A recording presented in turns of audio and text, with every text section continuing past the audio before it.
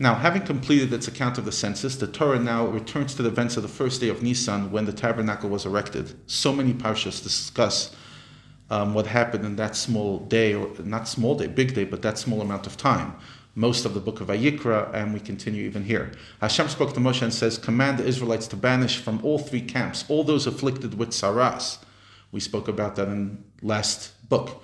From the two inner camps, all those afflicted with a male discharge, and from the innermost camp, all those defiled through contact with the dead, but they could stay in the other camps. You shall banish both male and female. You shall send them outside the camps so they do not defile their camps in which I dwell amongst them. The Israelites did so. They sent outside the camp. The Israelites, they sent them outside the camps, and they did exactly as Hashem had told them. We continue with the laws of theft. The Torah stated the laws of thievery earlier, but repeats them now for didactic reasons and in order to add a few new details. A, the thief is only liable to pay a surcharge and bring a guilt offering if he confesses on his own, but not if he's convicted by court.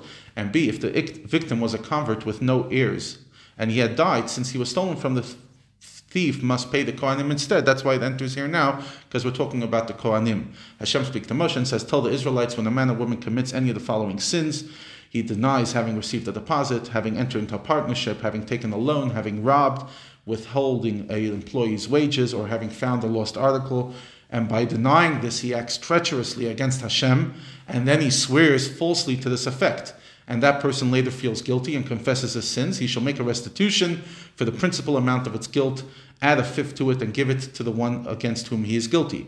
But if the wrong man had died, the thief must give the restitution and an additional fifth to the closest relative.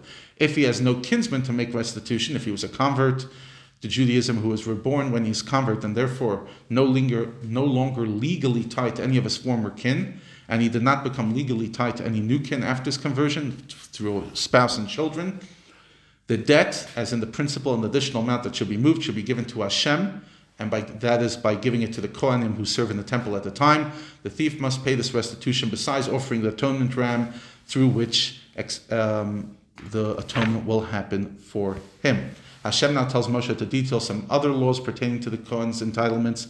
We were told previously that every Jew must first bring fruit to the temple, but we were not told what they must do with them. And Hashem says every first fruit raised offering, this being the only one of all Israelites' things that they must bring to the Kohen, for the Kohen must go collect all the other entitlements themselves. So this shall belong to him, the Kohen. But even though the priest and the Levites have to go collect all their other entitlements, they may not do it by force. Rather, everyone's holy things shall belong to him, and only he can decide when to give them away. Only whatever a man gives to the Kohen shall be his.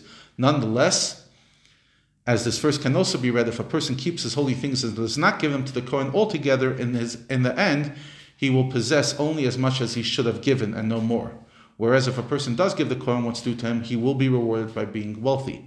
Furthermore, rereading the verse again, if someone retains the priest's dues, as in he and his wife, will eventually require him, the Kohen, to officiate in a ritual of a suspected adulteress, which continues in the next laws. So basically, don't be an idiot and pay your dues.